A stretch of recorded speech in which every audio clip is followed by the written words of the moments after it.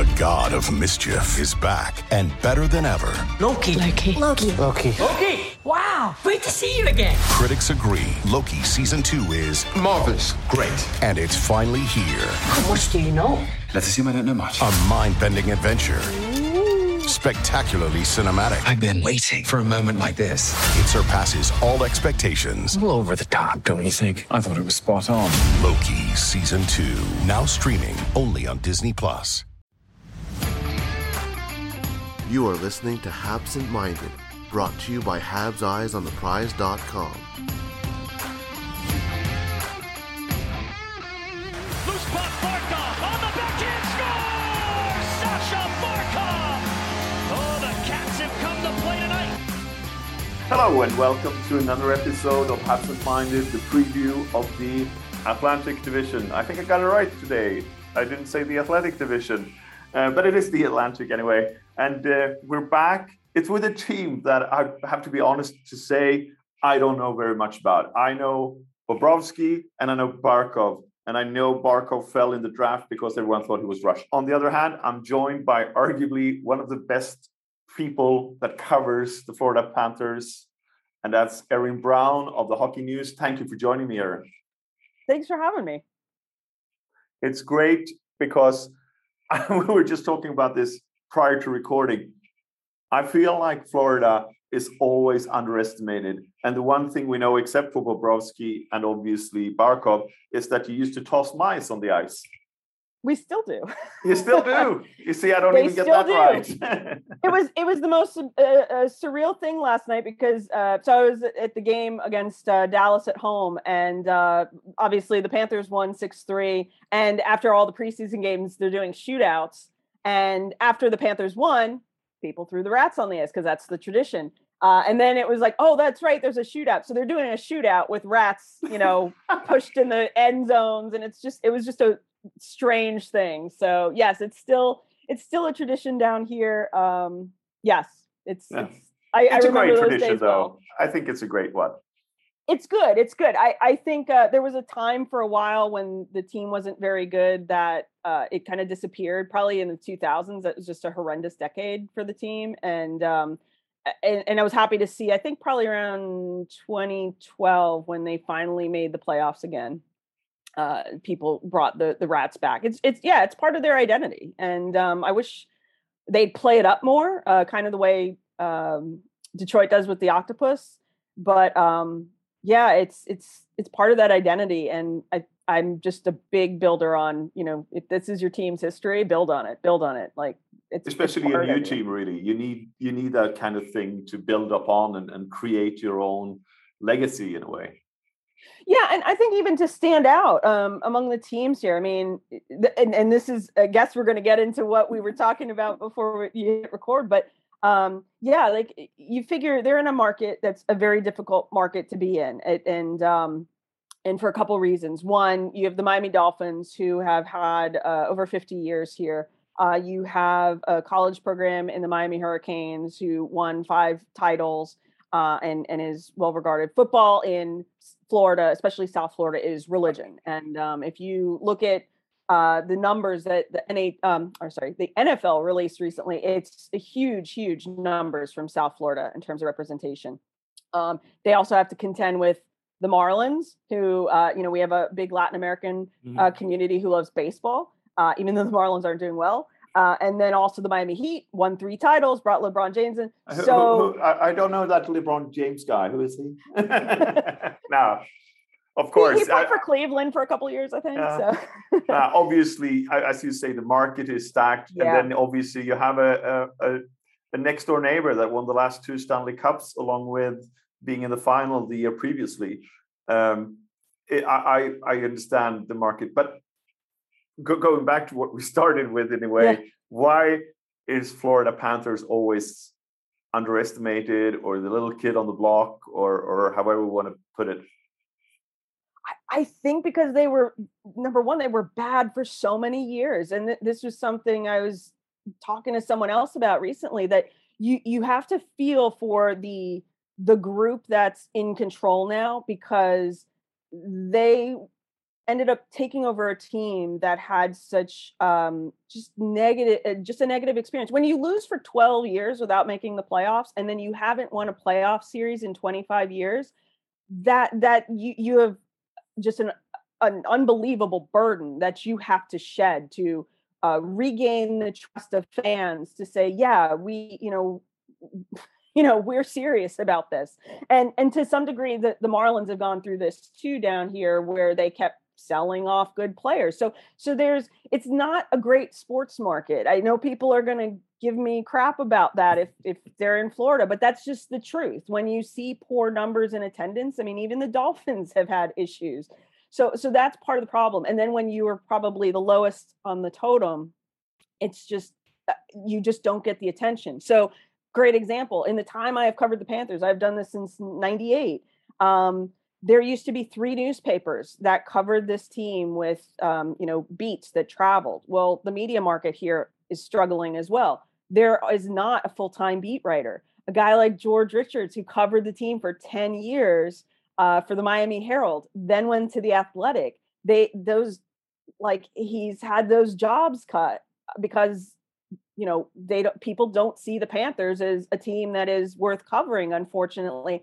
And it's a big mistake, because now this is going to be fun to see how many people suddenly realize, oh my gosh, this is what we have in our backyard.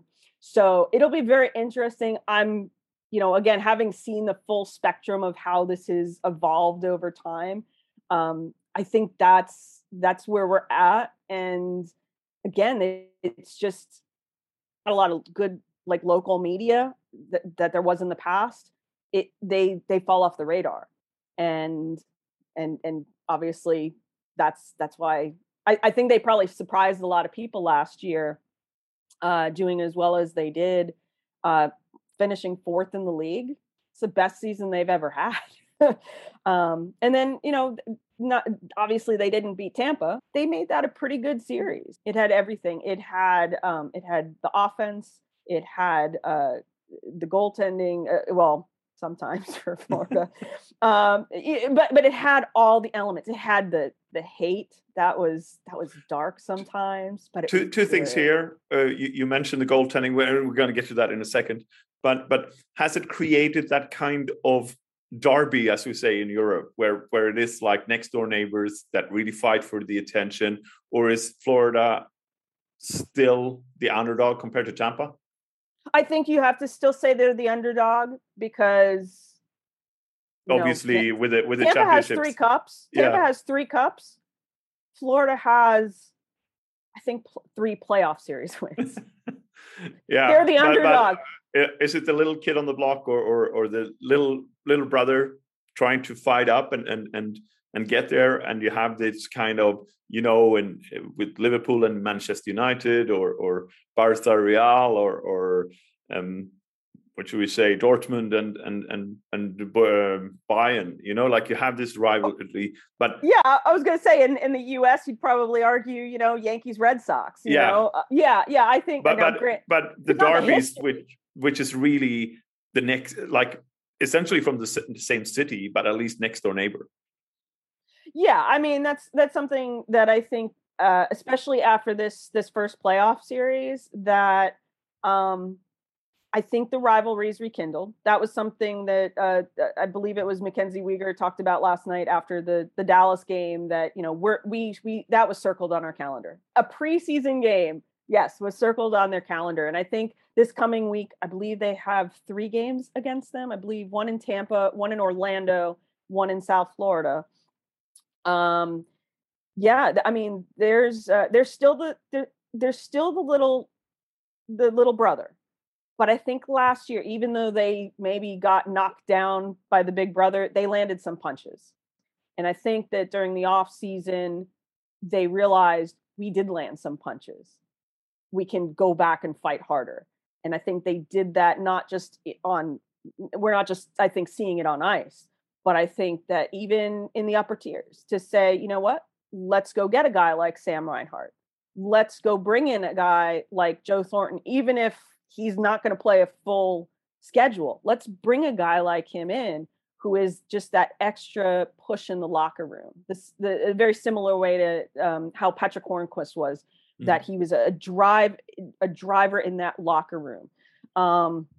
So I think that, every rain has to fall. Nobody, I know the Montreal has 20. Montreal has, where are we up to? 26 now? 26? 24. Everyone will love me because I said 26. Right? Yeah, of course. 24. They will hate me for correcting you. I think it's the Yankees that are 26. My apologies. Yeah. But they didn't get 24 consecutive Stanley Cups, right? Yeah. Like there will be a time where there is a change. And is it this year? I really don't know. I haven't followed Tampa enough, but I feel just in looking at, I've watched in full 3 of the 4 preseason games, and even the kids that Florida has. Basically, Florida put out what is going to be their minor league team in Charlotte against a pretty formidable Dallas Stars lineup a couple nights ago. Mm-hmm. They beat the Stars, and they looked pretty good doing it. You could see where there was that inexperience, but the fact that that's the kind of depth they have now, that's something they have not ever had. Well, if you haven't made the playoffs in like 8 years, you're going to grab that kind of attention with your prospect pool. Yeah. On the other hand, if we look at it and bringing up one of these guys that you definitely have on, and everyone else had on their radar, the draft here, Spencer Knight, is he ready to maybe take over the reins properly from Bobrovsky, or how will this goaltending tandem work this year? I don't think he's going to get it outright. I think that he's had a total of 6 games, which have been phenomenal. But it's 6 games. I think there's also fair reason to not want to rush him. We've seen too many situations where a guy who's really young gets called up, and just at some point it hits them, right? I don't know if it's hit Spencer Knight yet. He still almost plays in the way he talks. It almost seems like, and please don't think I'm putting words into his mouth. I'm not, but from my perspective, it almost seems like he sees what he's doing as this endless pickup game, and that he gives up a goal, no big deal. The game's going to continue to go on and on and on, and he's just got to be better and better. And so there's this really cool mentality to him that is just, you just don't see that very often. But at the same time, he is still young, and even though he has all these accolades, I think he's still got to earn it. So, with camp right now, I don't know, how is this going to play out to start? Is it something where just very similar to how they did last year with Chris Driedger, where it was just platooning back and forth? He played the hot hand. I don't think there's any reason to get away from that. But at the same time, realizing that, this could be great for the Panthers. You play the hot hand, but there's also that deep possibility that you're going with Bobrovsky, who can sometimes be fickle. You're going with Spencer Knight, who is still a kid and learning. If both hands get cold, what do you do? What do you do in that case? Do you have a guy like a Chris Driedger who has that experience and could be a stabilizing force? They don't have that necessarily, because we just don't know. Will pressure ever get tonight? Is there reason to think it will? No, he hasn't shown it yet. Even at international levels, high level competition, he hasn't shown it yet. So it's just a question mark. It's not to say that he can't do it. It's just a question mark. So I think it won't surprise me if there's platooning quite a bit to start until they really figure out. But they're both excellent goaltenders when they are both on their game. I don't know that you'd want any other tandem. I would let's put it this way. I would have certainly taken the Bob Knight tandem over Vasilevsky, and I think it was McElhinney. I'll take that. Even though Bob may not be as good as Vasilevsky, I think they had the better backup. On the other hand, Knight is that kind of player that can come into the the league in a similar way as Henrik Lundqvist did as well. If we're going to talk about another legendary goalkeeper that will has his jersey retired in come January, but I mean, he was unknown. He wasn't that pedigree that Knight has with him, but he was still young and took over the Rangers out of nothing, more or less. We're listening to Erin Brown, Rinkside at Twitter. Please follow her. Great insights for arguably one of the more unknown teams in the Atlantic Division, and it's not going to be unknown for a long time anymore because it is actually on the way up. And looking at the defense, you have some really. You got Ekblad. You got one of my old favorites from Sweden, Forsling. You got Gudas. Montour is there. You know, there is some really interesting players here. You know what? I know people are going to say, "How could you say such a thing?" In a way, losing Ekblad last year was actually a positive in the sense that it really force the rest of that core to mature in a way that they might not have if Ekblad had been there. Even Mackenzie Weegar finishing in the top 10 for Norris voting. I don't think anyone expected that, but because especially he was Ekblad's line mate, right? So when Ekblad was in, playing last year, everyone was talking about Ekblad for Norris. Weegar got overlooked, but once Ekblad was gone, I think everyone realized, wow, he's capable as well. So I think it's a fantastic balance that they have. For the longest time, they were way too skewed in having too many offensive defensemen, or at least guys who had that mentality, and that was a problem. Because if nobody wants to play defense, if everyone's thinking more about the other zone, this is a problem, and it showed. It showed in the numbers. It showed in their giveaways, and now not having. Let's say bringing in, let's say, Agudas over having Mike Matheson still. That changed a whole new dynamic. Now they're a little bit more physical in their own end. They needed that. A guy like Forsling, who has the offensive capability, but is also responsible defensively. And then even a guy, same with Montour, someone who may not be on the high end of, putting up, 10 goals, 40 points, that sort of thing. He's still, pretty solid defensively as well. So they finally, I think, have the right balance. I think that the Ekblad situation forced them to mature and become more of a core. And I think just getting that Ekblad back is just going to make that defense it's going to be, I think, unlike something we've seen in a very, very long time here. And even last night, it just granted, now Dallas did not field their best team. They didn't bring all their NHL players last night. But one thing that really stood out in the first period is, I believe within the first 13 minutes, I believe it was, they had a 4-0 lead and they'd only given up 5 shots. And they were, actually, it was less at that point. I think I take that back. I think it was like 3 shots that they'd given up. They were just absolutely dominant with puck possession, and it says we have not seen that. So I think they finally have a core. They have a chemistry. They have talent in that group. It'll be really exciting to see. And you know what? That can help a guy like Bob. It can help a guy like Knight. I think it'll help more Bob than it will Knight. But I think it's an important piece that I think they may finally have.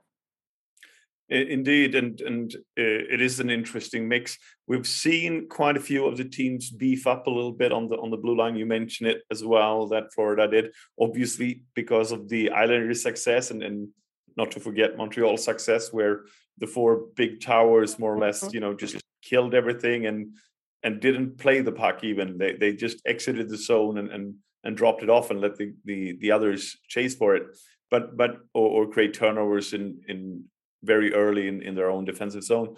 But your offense is also a little bit underrated. I'm looking at the list here and I go like, Sam Bennett is there, Barkov, obviously, Duclair, Hubendro. But then you go like Hörnqvist. He's been in there for ages. he got 2 rings, I could have 2 rings if I played with the Crosby as well. But no, but there are some very interesting names further down the lineup as well. Reinhardt, as an example. Lundell, will he challenge for a spot this year? Right now, I believe he's injured, so haven't seen as much of him, I think, as we'd like. I really think he, based on what he did in Finland last year, I think he's ready. I mean, he was dominant among men there, so why would he not be here? And they wouldn't be thrusting him into a top 6 role where there's that added pressure, like a third line center, which is kind of where I envisioned him before he got hurt. It was just right. It was just right, because even who he would be playing with on the third line right now, that to me would look like Frank Vetrano, who can score, and Hornquist, who can also score.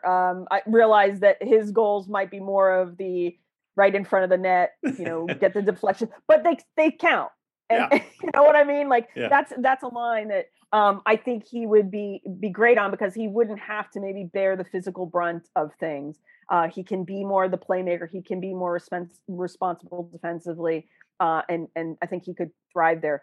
Right now they have Eetu Luostarinen playing the third line, but and he did well last year, but he kind of fell off the depth chart a bit toward the end of the season. So right now I think there's still that question mark, and it really just depends on, I think, how well Lundell heals up. And if he goes to Charlotte for a little bit to just kind of get his feet under him, I think he would be back pretty quickly. Someone told me from Finland last year that he really slows the game down to his pace. Which is a skill that is might work a little bit better on the European rinks, but also can work very, very well in the NHL. Do you see him progressing from that third line into maybe a second line center? Not yet. I mean, not yet. Down the line. Down the line.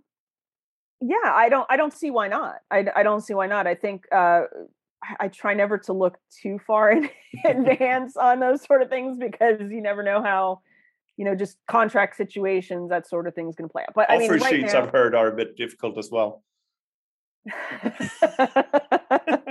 yeah. That, and you know what? That's actually a good point. I hadn't thought of that, but there's going to be a point where, if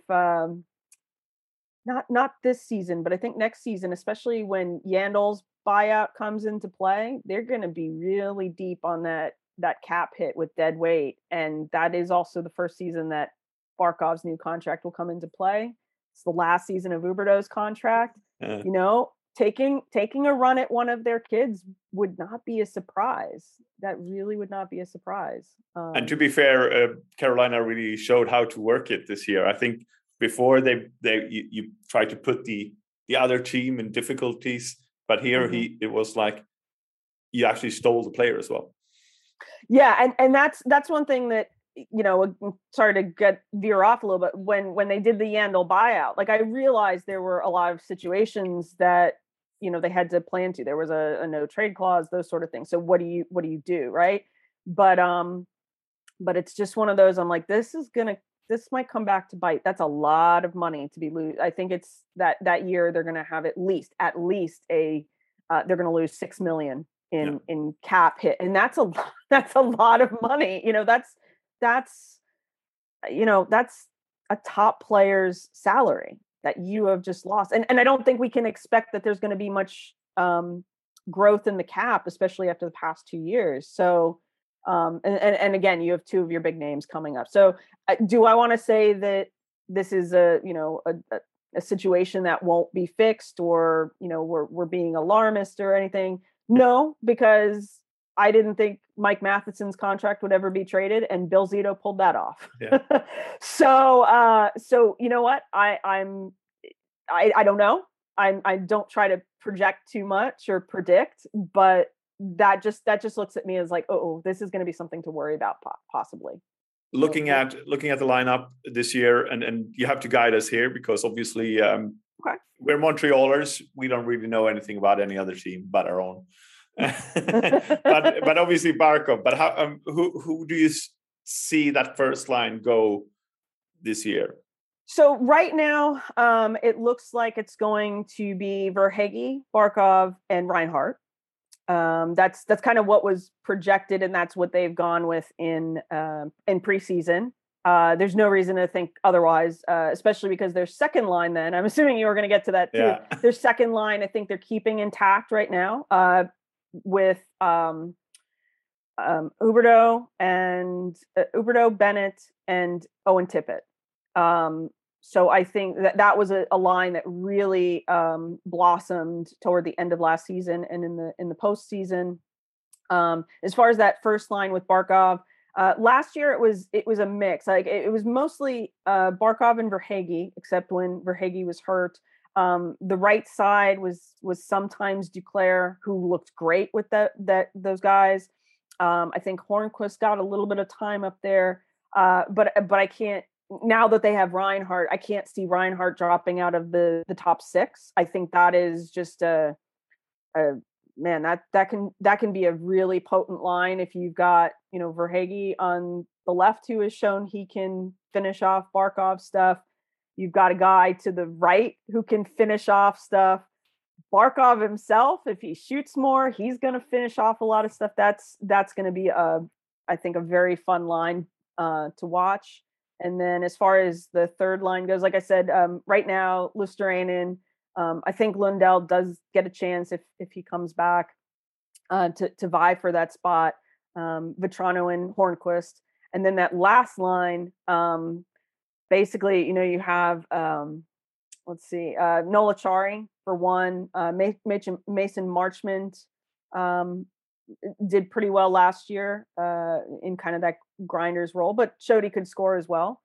And then I think it's just kind of piecemeal who ends up on Achari's wing. I think if you were playing a team where you need the physicality, you bring in Lomberg. If it's something where I don't want to say leadership, but just you've got Joe Thornton. And right now, Anthony Duclair, if you can imagine, is actually on the fourth line. So if you need scoring, you've got a skilled guy in Duclair that can be out there. So I think that fourth line becomes very hybrid and basically will be, whoever skates that night alongside Achari, it's just going to depend on, who are they playing and what are the needs to match up well against them. I think that's how it's going to go. Is Joel Quenneville the guy to lead this team on or is he on the hot seat? Hell no. Absolutely not. No. Oh my gosh, no. I think if they finish last place this year, which I don't think will happen, but I'm just saying if they did. No, that's Buffalo anyway. We know that. Yeah. Okay, second to last place. But no, he is in the now this is his third season. I believe he has a 5-year deal. He is cemented. Like they should just chisel in stone his name somewhere, because the dramatic change that they have witnessed under him is, I mean, he's Joel Quenneville. He has 3 cups for a reason, and I think everyone here who is paying attention to the Panthers is saying, "Oh yes, he is. He's the Bill Bel. Sorry, I don't know if you have a lot of NFL. He's the Bill Belichick of hockey. Yeah, I mean that's what he is right now, and not going anywhere. Absolutely not going anywhere. I spent a summer in Boston. I'm a Red Sox fan and I'm a Celtics fan, but I hate the Patriots and the Bruins, obviously. Well, yeah, down here, Miami fans don't like the Patriots either, but you can't deny their success or yeah, absolutely. And 2 things. You drafted, obviously, I'm going to try to say this, Mackie Samoskevich. Yes. Yeah. This year. A little bit of a reach, but he's very, very skilled. And let's face it, you take him as 24th, which is sort of like a second round pick anyway. Mm-hmm.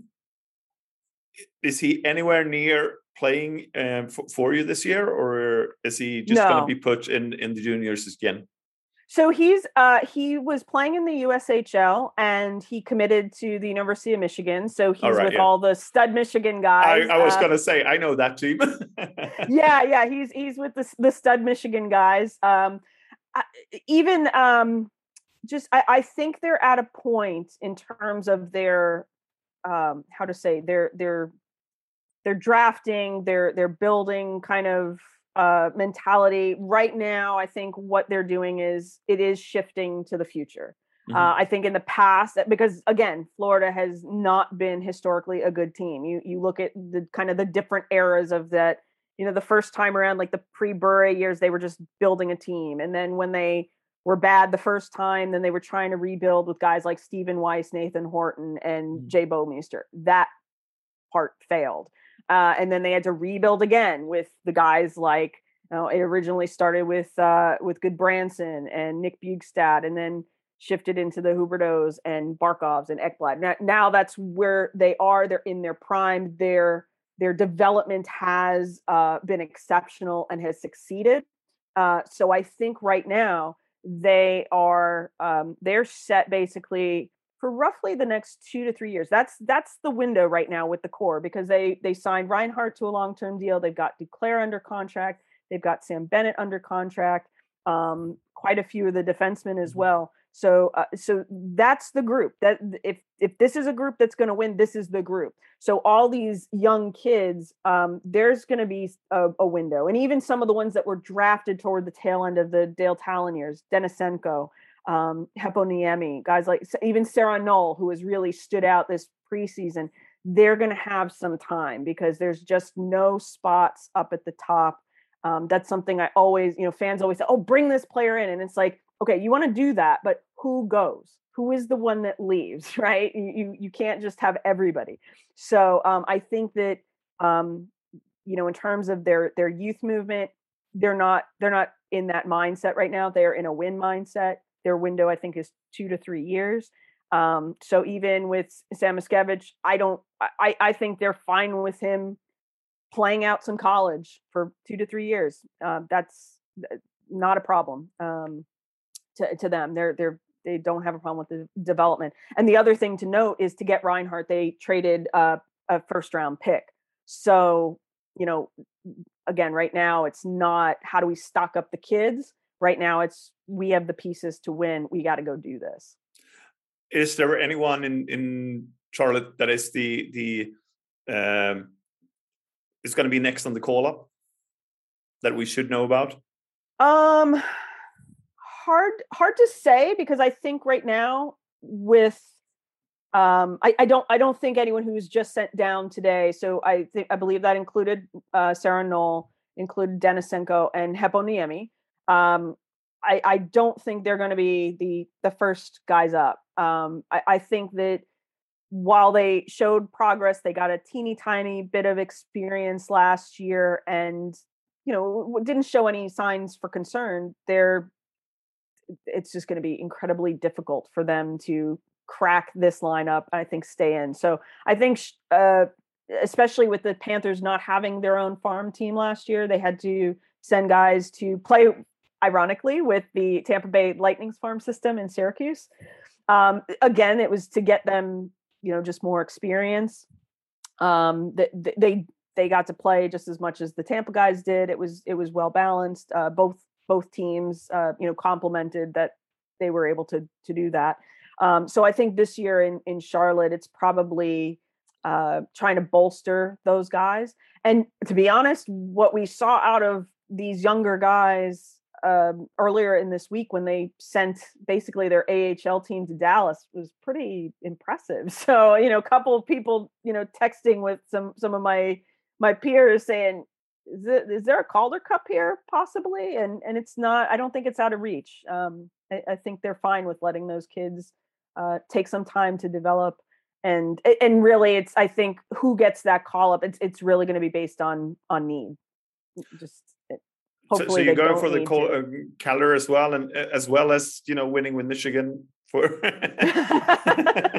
know what? But it's not a bad thing. I mean, if it gets these guys experience playing at a high level in very high stakes situations, that's something I don't believe in the past. The Panthers prospects had a lot. There really, as far as I can remember, and maybe I'm missing a year or something, but they've never really vied for a Calder Cup. Never, I don't think, ever. So the fact that they have talent that was, pushing an NHL team with a decent number of, NHL veterans, playing the other night.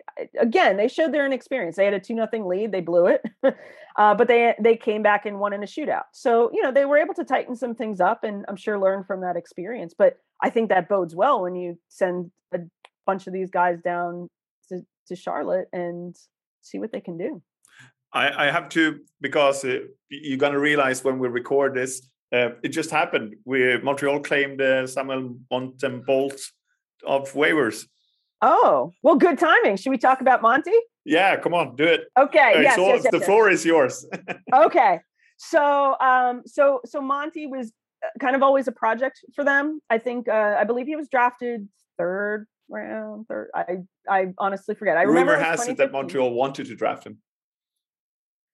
And that wouldn't surprise me because obviously he's from that area. I'm actually hearing this news. I mean, you just dropped the bomb, right? No, actually, I'm actually very, very happy for him because I know he's from there, and that's always a dream of kids, and so that's great. I think he only he played in the Nashville game, which was the first of their doubleheader, and he was okay, but he wasn't standout good. And unfortunately, it was very clear that Christopher Gibson, who Bill Zito signed this summer, so he's a Zito product. Mm-hmm. Montembeault was not a Zito product, and obviously, it's it's not to rip on anyone. It's just this is how the business is, right? Guys bring in guys that they feel comfortable, work within the system that they want, that sort of thing. So Monty, when he played with Florida, they were a much different team. They had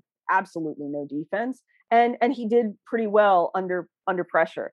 But he still just needed that AHL seasoning, and that was kind of apparent, I think, last year. It's not to say he can't be a good player. He just needs the time. He needs that time to develop. He's not a Spencer Knight. It's not an insult to him. He just needs that time to develop, and hopefully I hope I'm right that Laval is still the Canadiens farm team. That's going to be close to home, and you know what? That may be just the spark that he needs. And one thing, a couple of years ago, I did a story about just the process of developing goaltenders, ironically involving Monty. And at the time, Florida had Montembeault and Ryan Bednar, who I believe, I forget where he ended up, but he is not in their system anymore either. And the discussion was basically that goaltenders take a very, very long time to develop. It's very, very rare that you get a guy like a Spencer Knight who can come out and just be, phenomenal from the start. Very, very rare. So goaltenders take time to develop. They often, because of contract situations, have to go to another team. I think Chris Drieger is a great example of that. He was with the Ottawa Senators for a while, and then, had his development time. And then by the time he did that, he found a really good place for him to take that next step in Florida. But even for him, he had to move on somewhere else. So I think that just kind of became probably what was anticipated to happen. Just when it was maybe going to happen, it wasn't really clear. But I think once Spencer Knight arrived, it was kind of the writing is on the wall now. What happens, and then especially with Gibson, and Gibson has just had a really excellent preseason. So I think he's not going to unseat Carey Price anytime soon. He's not going to unseat Jake Allen anytime soon. But if you have to start with Allen because Price is hurt, and you need to have a solid game, he is absolutely capable of doing it. Well, there we have it. We have to see what comes out of it, but it's interesting anyway. I'm going to finish off this a very interesting conversation with Erin Brown. You follow her on Twitter at Ringside, so you get some more Florida Panthers information. You know, it's a team with a football logo.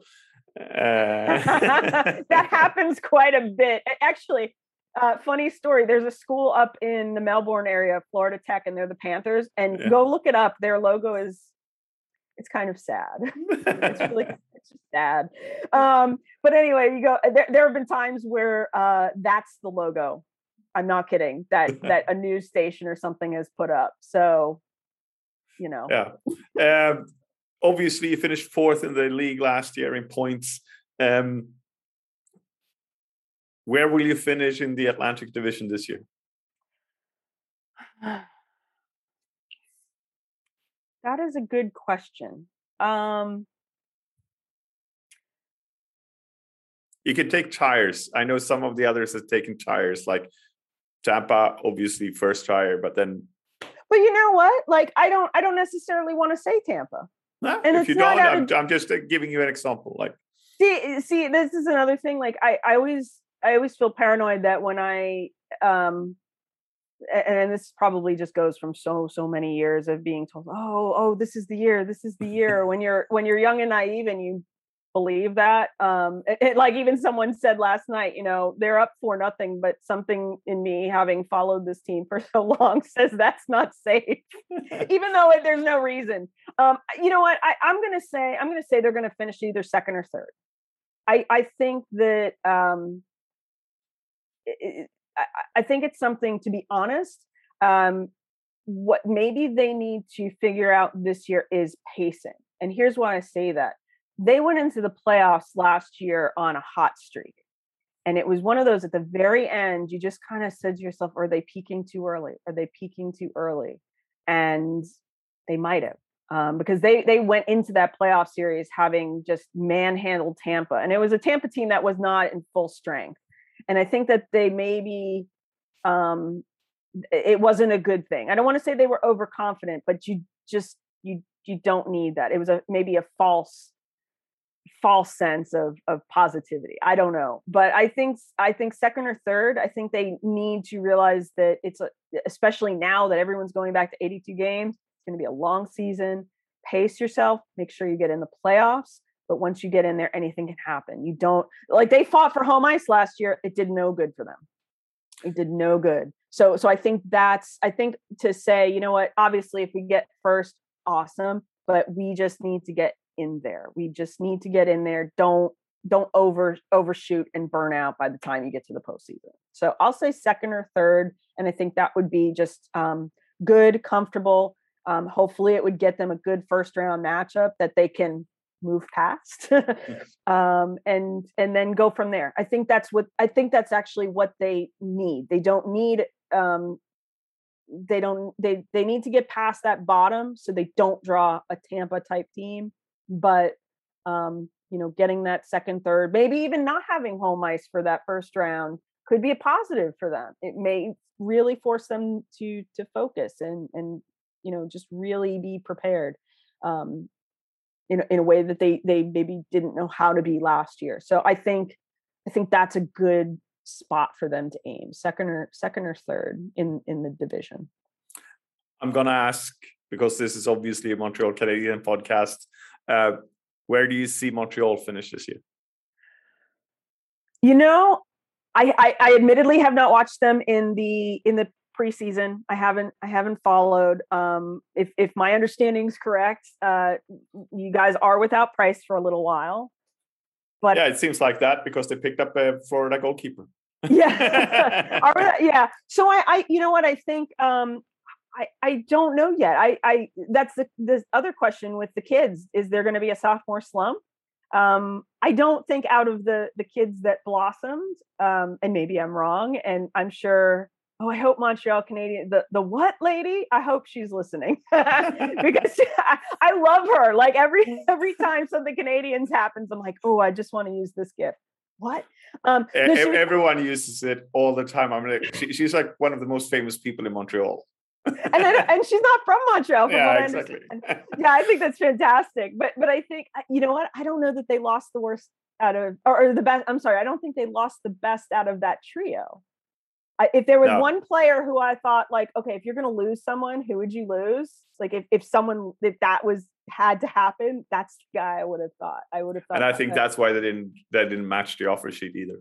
Yeah. So, but that puts a lot of pressure on the other two, and it would be very curious to see how they respond. Because obviously to do what they did in their rookie year to bring a team all the way to the cup is amazing, and obviously Carey Price too, and the strong defense, but I think it's a unique situation now to, how do we deal with not having Price? Does that put extra pressure on your kids? So I don't want to dismiss and disrespect the Canadians, because I think they are still formidable. So I would think playoff team. But then the question is, who is the team that's out? Is it a Toronto? Is it a Boston? I think maybe a Boston is more likely to be out than Montreal, but and who knows? And you know what? I know your fans. I know your fans will like this. I feel like the Leafs are always on the verge of like they kind of remind me of the '90s New York Rangers, who just kept buying players, and at some point it was like, this just doesn't work. Like, this literally just doesn't work. So you wonder. Granted, they have some great players as well, but you just wonder at what point is it just not sustainable? Is it too many individuals? Whatever reason. So who knows? Like the Leafs, yes, they won the division, but last year, standings wise, but what do they have to show for it? So I don't know. I think out of respect, you got to say, Montreal's got to show me a reason why they wouldn't make it again. But if Price is out longer than expected, if the kids really cave under the pressure, then it might not be a good situation there.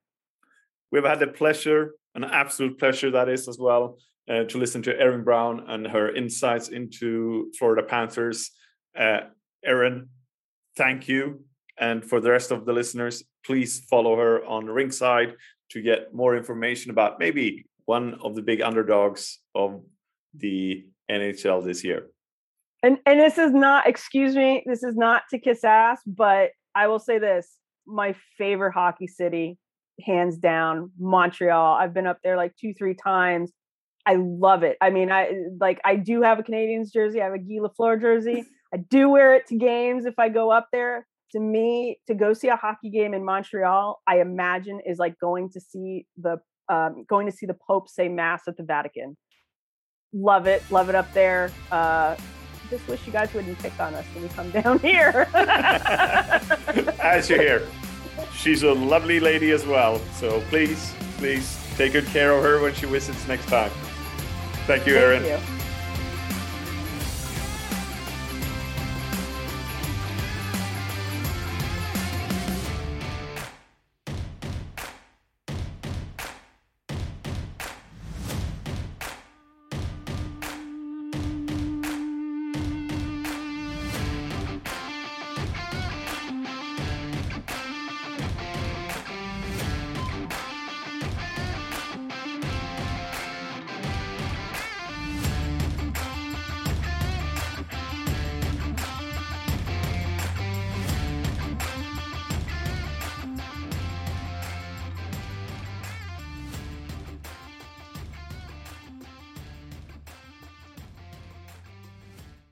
This is your invitation to a masterclass in engineering and design. Your ticket to go from 0 to 60 with the Lexus Performance Line. A feeling this dynamic is invite only. Fortunately, you're invited. Experience the exhilaration of the Lexus Performance Line and some of the best offers of the year on select models at the Invitation to Lexus sales event, now through April 1st. Experience amazing at your Lexus dealer. You know when you're listening to a true crime story that has an unbelievable plot twist that makes you stop in your tracks? That's what our podcast, People Are the Worst, brings you with each episode. I'm Rachel. And I'm Rebecca. We're identical twins who love true crime cases that make you say, didn't see that coming, and we hate the people responsible for them. Listen to People Are the Worst now on Apple, Spotify, or wherever you get your podcasts.